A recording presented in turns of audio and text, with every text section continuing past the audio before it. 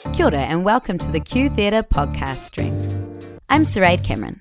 I'm an actor and theatre maker in Auckland, and I'm going to be hosting a series of chats with other theatre makers who have created shows for Q Theatre's Matchbox season for 2018. The Matchbox season features some of our most innovative theatre makers and delves into the gritty edges and dark corners of the human experience that we like to pretend aren't there, but often sit hiding in plain sight.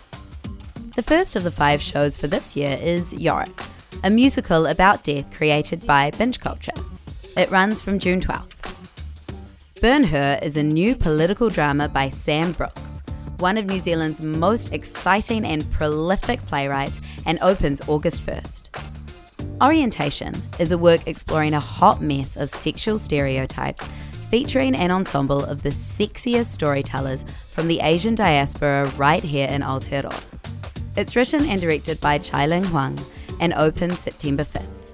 Little Black Bitch is a powerful story woven through Indigenous mythology and has already won Jason Tameti the 2018 Adam Award for Best Play by a Māori playwright.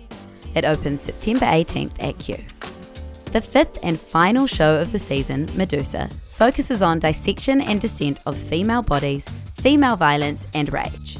Its creators are acclaimed theatre makers Julia Croft, Virginia Frankovich and Nisha Madden, and the show opens October 24th. I'll be talking to the people who created these works and teasing out what makes them tick, where these shows came from, and what we can look forward to seeing on stage.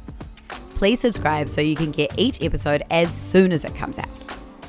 The podcasts are free, so please share this stream with anyone you think would be interested in hearing from the brightest young theatre makers in the country. Thanks for tuning in, and catch our first chat with Joel Baxendale and Rachel Baker from Yorick, the musical about death from Wellington-based theatre collective Binge Culture.